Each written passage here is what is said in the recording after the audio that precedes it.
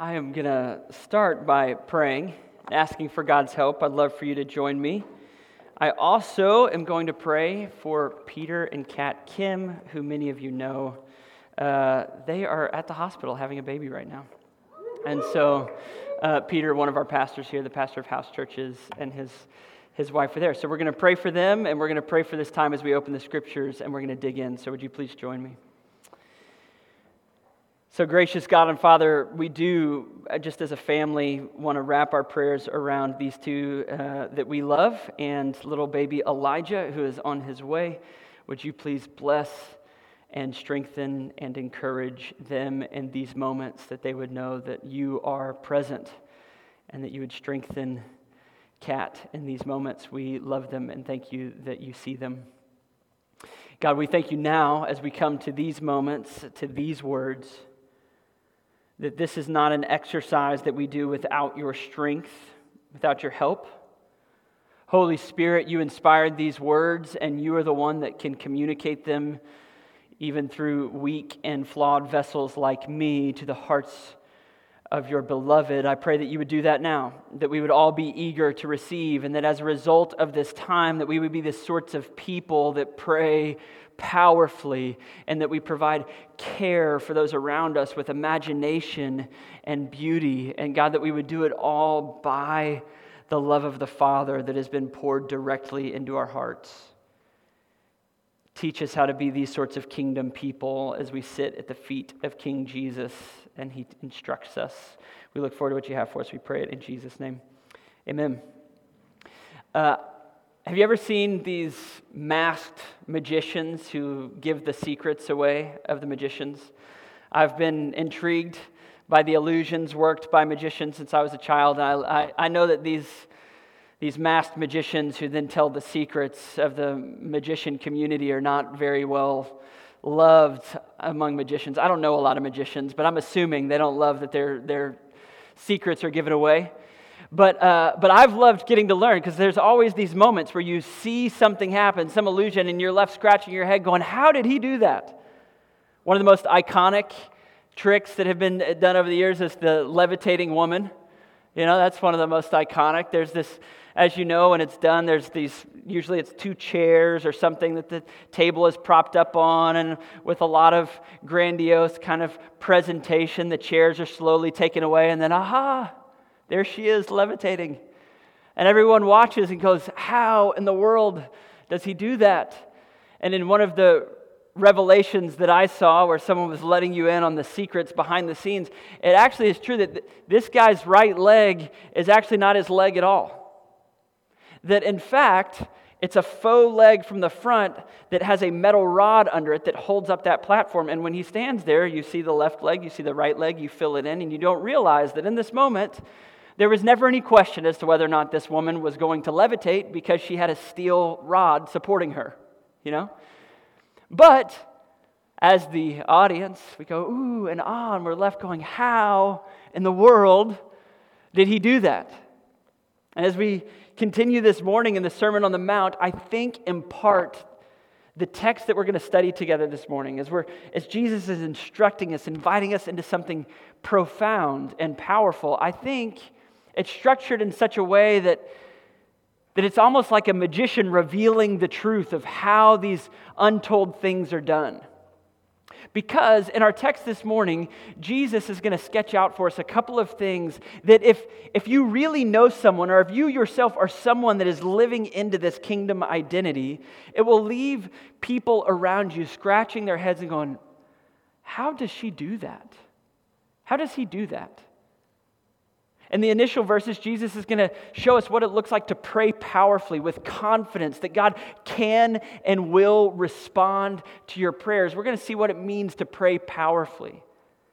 And by the conclusion, we're going to be introduced to something that we all are familiar with at one level or another, I am sure, the golden rule that Jesus is speaking about, the whole law and prophets hanging on this invitation to really provide imaginative care, to really love for those around us. And if you've known anyone that prays with power and confidence that God hears, and really actively, consistently loves and serves people around them in the way that they wish they had been loved, that sort of life leaves people scratching their heads going, Magic. How do you do that? And then right in the center of our text, Jesus, like a masked magician going, and ta-da, here's how it happens. We're going to treat the middle of the passage last, because what we will see is that it unlocks for us a life of powerful prayer and of imaginative care for others. And he's going to actually show us, and here, by the way, is the steel support that makes it possible. So we're going to take this passage as we continue to march through the Sermon on the Mount. We're going to take it first, last, middle, so that we can experience this reveal that Jesus is providing for us. You with me? We good? Okay. So the first thing that Jesus is going to call us to as we continue on this road of what does it mean to see things upside down, to be kingdom people that are experiencing, it's good to see you, brother. You've been gone. Yeah, sorry. An old friend that's back does my heart great good. Okay. I have something to do, though. I've got to stay focused. The first thing he's going to say is to pray powerfully. Did you hear it in verse 7 and 8? It's an interesting thing that he does here in verse 7 and 8. Let's look at it. He says, ask, and it will be given to you. Seek, and you will find. Knock, and it will be open to you. For everyone who asks receives, and the one who seeks finds, and to the one who knocks it will be opened. This is an interesting approach that Jesus gives, because he's talked about prayer earlier in the same sermon. You may remember that. It's been some time ago for us, but it would have just been moments earlier for those that are sitting with him. And they would have heard that he's uninterested. God's uninterested in us piling up lots of words and trying to be super religious in prayer. He says, go to the secret place and love the Father who's waiting for you there. He's actually putting priority not on lots of words and energy and religiosity in prayer, but in our hearts really being engaged and loving God in the secret place. And here he circles back to say, so it's kind of like this: ask, seek, knock.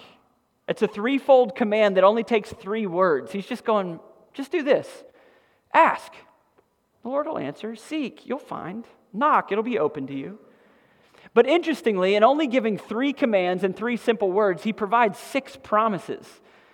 He says that if you ask, it'll be answered. If you seek, you'll find. If you knock, it'll be open. And then he says it again, but this time it's not a command. He's just covering us over with promise. He goes, because whoever asks, it's going to happen. Whoever seeks, they're going to find. He's trying to help us see that your activity is about this much, and God's activity in prayer is about this much. And he's saying, would you step in to praying with this sort of confidence and this sort of power? This is what Jesus is up to here. And did you hear how certain he is? Did you see those words? Will, the word will is used 4 times in those 2 verses. He will do this. He will do this. The word everyone at the start of verse 8, where he says, everyone who asks receives. Jesus is speaking in big, bold promises about the certainty of prayer. And he's going, hey, would you step into kingdom prayer that operates like this? It's simple, it's powerful, and it's certain that God's going to move. What does it look like to pray in these ways, to pray with this sort of confidence? Dale Bruner, in making comment on this passage, said this. I think it was helpful, though a bit convicting for me. He said this: this is a law.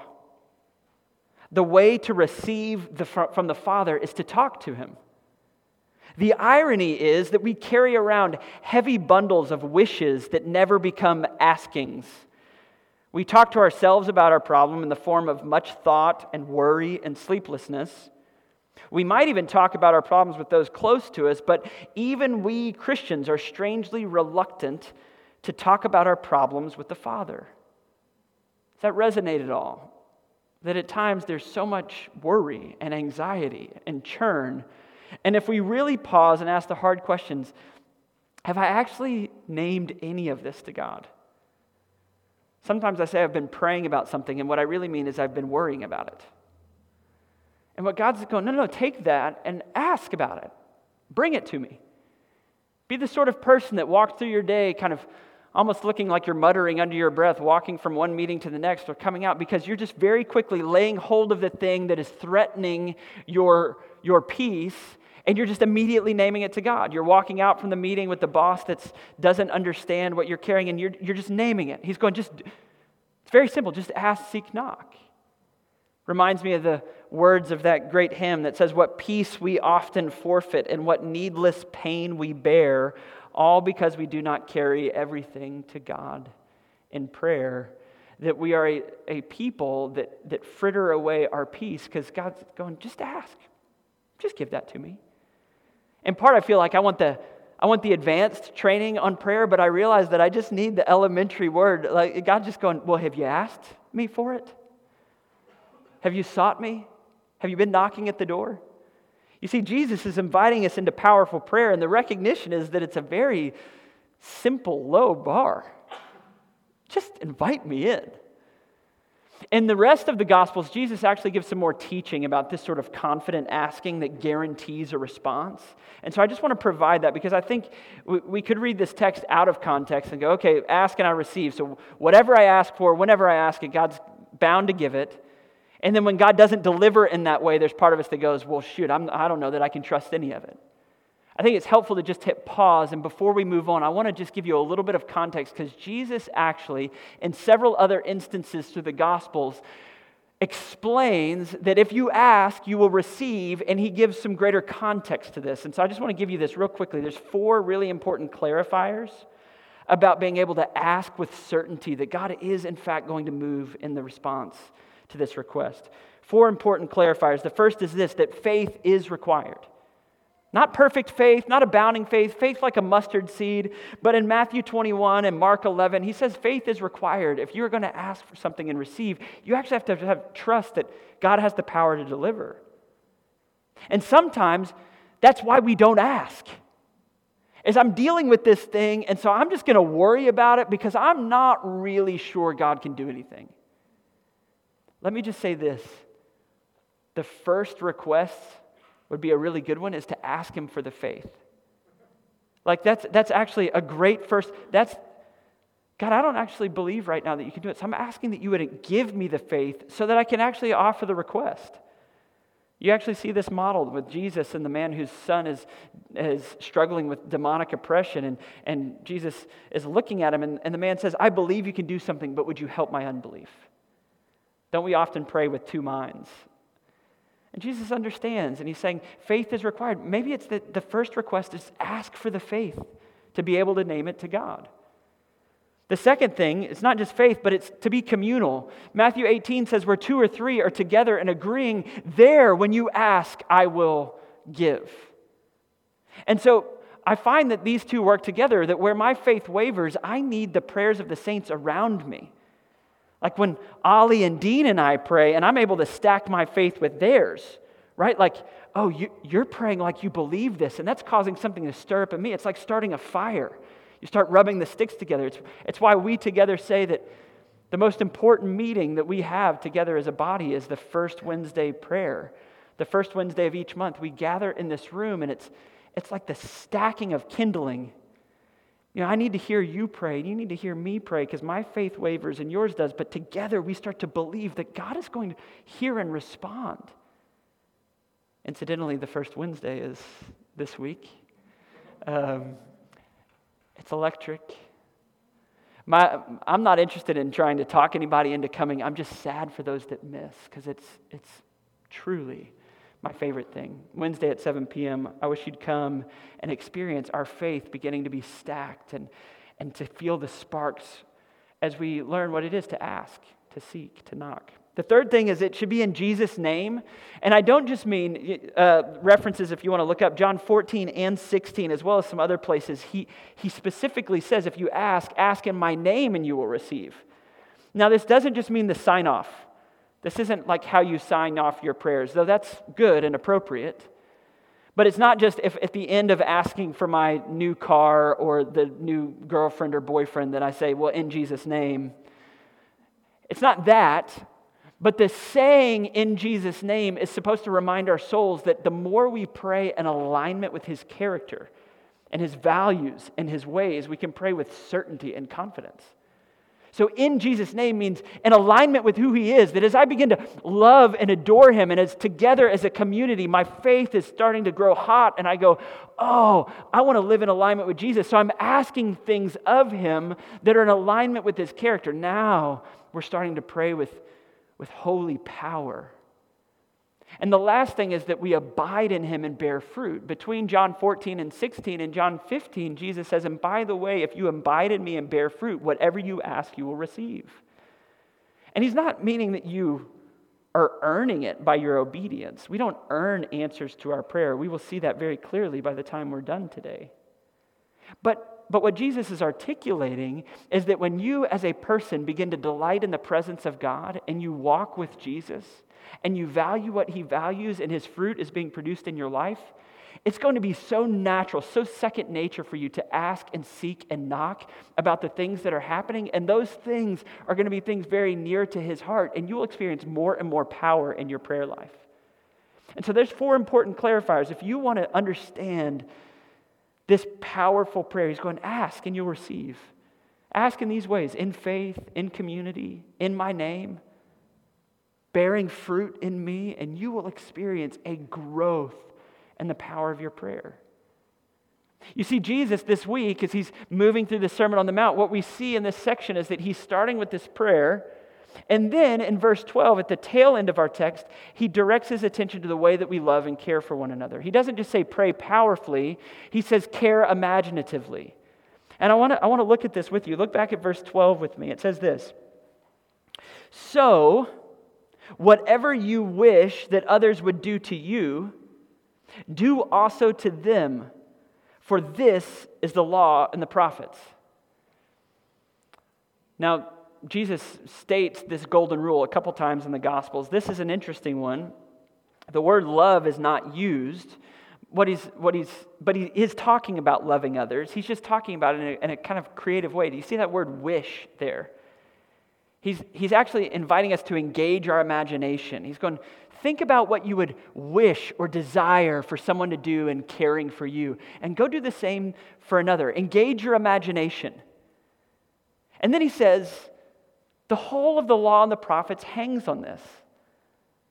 Which raises the question, is Jesus speaking hyperbolically? Is he overstating the case to say that the whole of the law is bound up in this? There's 613 Old Testament laws, and Moses wrote the first 5 books, and the rest of these Old Testament that is establishing God's character and requirements. Is it all truly summed up in saying, imagine what you wish others would do and go do that?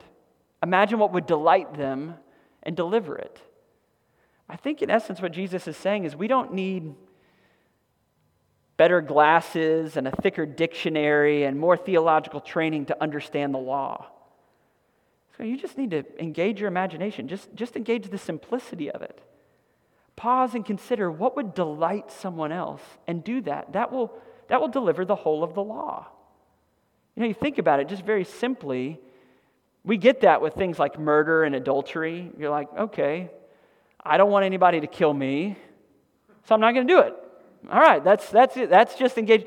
I don't want anybody to sleep with my wife. I'm not going to sleep with theirs. Let's do that. We like stacking hands. The law all of a sudden is just this simple, like, think about it. Do you want somebody to do this? And then don't do it. But it's actually not just the big way. It's all the way across. What you ask of the laws. You go, what about the runaway cow? You know, in the laws, you read about, well, if someone else's cow is out and running away and you see it, you need to stop what you're doing, be interruptible, go get their cow and take it back. It's like, be a good neighbor. If your neighbor would like you to take out their trash, if that would delight you, you should do that. You should do that when you're out there and they're right. Like he's actually just speaking in such simple terms and helping us realize that God's law is not this distant thing that we're trying to make sense of. It's actually very present if we would just pause and engage our imagination and pay attention. My boys actually led me into a worshipful moment of recognizing this recently. I had a friend that was really struggling, just a season of loneliness, sadness, a real struggle.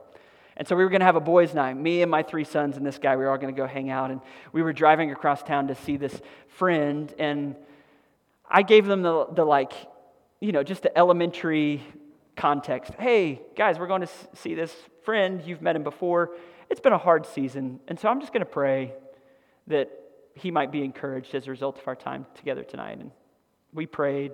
One of them prayed. It was like this sweet little moment. I was like, okay, And we went to dinner, and what I watched, at one point, my 9-year-old son actually got up and went over and sat at this guy's feet. So we were kind of finishing dinner, just like sat down on the ground.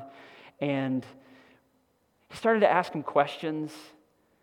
And then he was telling him, oh, that's really cool. Tell me more about that. And now, my kids are not like the model of perfection. If you've ever worked in kids ministry, it's not, the Morris boys have lots of energy. It was one of these moments where what I realized was this, that for all the ways that the Morris family is flawed and broken, what I realized was this: the law and the prophets is available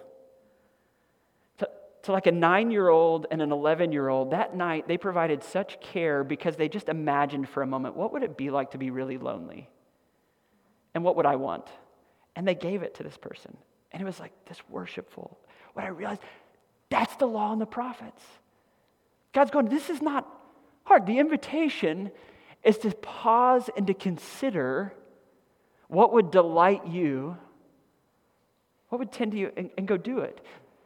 The struggle is that oftentimes we don't engage in this activity that, like this powerful prayer, is available to us in this very accessible way, but we don't. Husbands who have little kids at home, and as you're driving home at the end of the day, maybe your wife is picking up the kids, or you are, or maybe she's been home with the kids, and you're on your way home. The invitation, if we're going to obey this sort of command, is to en route, not be thinking about our own stress and the challenge we've been walking through, and the ways that people haven't been tending to me in the ways that I deserve, but to actually engage your imagination. Where there's a lack of imagination, there's a lack of love. Engage your imagination and think, what would delight my spouse when I walk in the door today? And then do that. For your roommate, for your coworker, engage your imagination. Pause long enough to consider what would delight them and do it. Jesus, in all of his brilliance, just said, all 613 laws accessible to you in all of their purity and beauty, here it is. It's this simple. It reframes every relational encounter and nudges you from the center so that others could be cherished. They could understand their value. And so here we have it in some ways. These two commands that in one way are so elementary, so lowest shelf. Just ask and I'll show up. Just pause and consider for a moment what would delight people and do it. Yet the struggle is that if you actually know someone in your life, or if you yourself are living, praying powerfully and caring imaginatively, it's stunning. It's like it's magical. In fact, it leaves us scratching our heads when we really know someone that prays with that sort of power and cares with that sort of imagination. It leaves us going, how did they do that? And the beauty is that, like the magicians revealed, Jesus tells us. In fact, the two commands that we just got to pray powerfully and care imaginatively they're lexically linked. The words themselves connect them to the same thing that's in the middle. It's kind of like the magician going, ta-da! You wonder how to actually go about this? How to become a person that prays like this, that cares like this? Verses 9 to 11 spell it out for us. And I want to run there with you and see if we can make sense of this together. Verse 9, the first word, do you see it? It says, or which one of you, just to follow the logic in Jesus' mind as he's teaching them saying, ask, seek, knock, it will be open to you, you will find. And then it's almost as if he's surveying the landscape of his congregation out on this hillside, and he's like, I'm not sure they're with me. And it's almost like he goes, or consider it like this. This is a reframing of the way that he's been talking about. He says, or which one of you, if his son asks him for bread, is going to give him a stone? Or if he asks for a fish, is going to give him a serpent? If you then, who are evil, know how to give good gifts to your children, how much more will your Father in heaven give good things to those who ask him? You see, Jesus, in the midst, appeals to this relationship that everybody is aware of their relationship with their parents. And he's sketching out what it looks like for you to tend to your children. And he's connected it to our prayer life by saying, or consider this. And then if you're just to look back at the text, verse 12, the golden rule says, so whatever you wish others would do. He's actually saying, if you understand this, it will help you pray. It will empower you to love. But how? Why? Well, isn't it amazing? I love how honest Jesus is. First off, he's telling them, hey, if your kid's hungry, you're not going to give him a rock. You give him bread. And he says, and by the way, you're evil. Leave it to Jesus to just slide that one in. Did you catch that? He doesn't say we are evil, because Jesus knows his own purity and perfection. He's not rubbing their noses in it. He's just saying, hey, listen, you're all evil. Your hearts are twisted. The reason you don't pray powerfully, the reason you don't love and care imaginatively is because you're turned in on yourself. The system is broken. Your heart is flawed. You're evil. He's going, but even still, even in the midst of your brokenness, you parents know how to tend to your little ones. You give them good things. You give bread and fish, not stones and serpents. When your kids are hungry, you tend to them. And then there's this little phrase, how much more? I think it all hinges on that. I think that's the magician's. How much more will the Father give good things to those who ask? He's saying as important and central as the relationship with an earthly father and earthly parents is, infinitely more is the kindness and the tenderness that you are receiving from your Father. This is what will change you. I did a little bit of research this week. I wish I could read it all to you. It's incredibly interesting. Just asking the question, I was asking the question, what sort of research is there available for what effect a father's involvement has on a child's development? And there's lots. I'm just going to read you a few highlights. It says this: a father's involvement, this is all heavily footnoted. There's lots of scientific research. This has been proven time and again. Father involvement is actually related to positive child health in infants, improved weight gain, and improved breastfeeding rates because dad is present. Isn't that intriguing? From the time this child has words or knows who dad is, the fact that dad is present, those children eat better and gain more weight. Wild. As they grow up, it says children with a closeness to their father are twice as likely to enter college than those who don't, to find stable employment after high school, 75% less likely to have a teen birth, 80% less likely to spend time in jail. Children with actively involved fathers are 43% more likely to earn A's in school, 33% less likely to repeat a grade.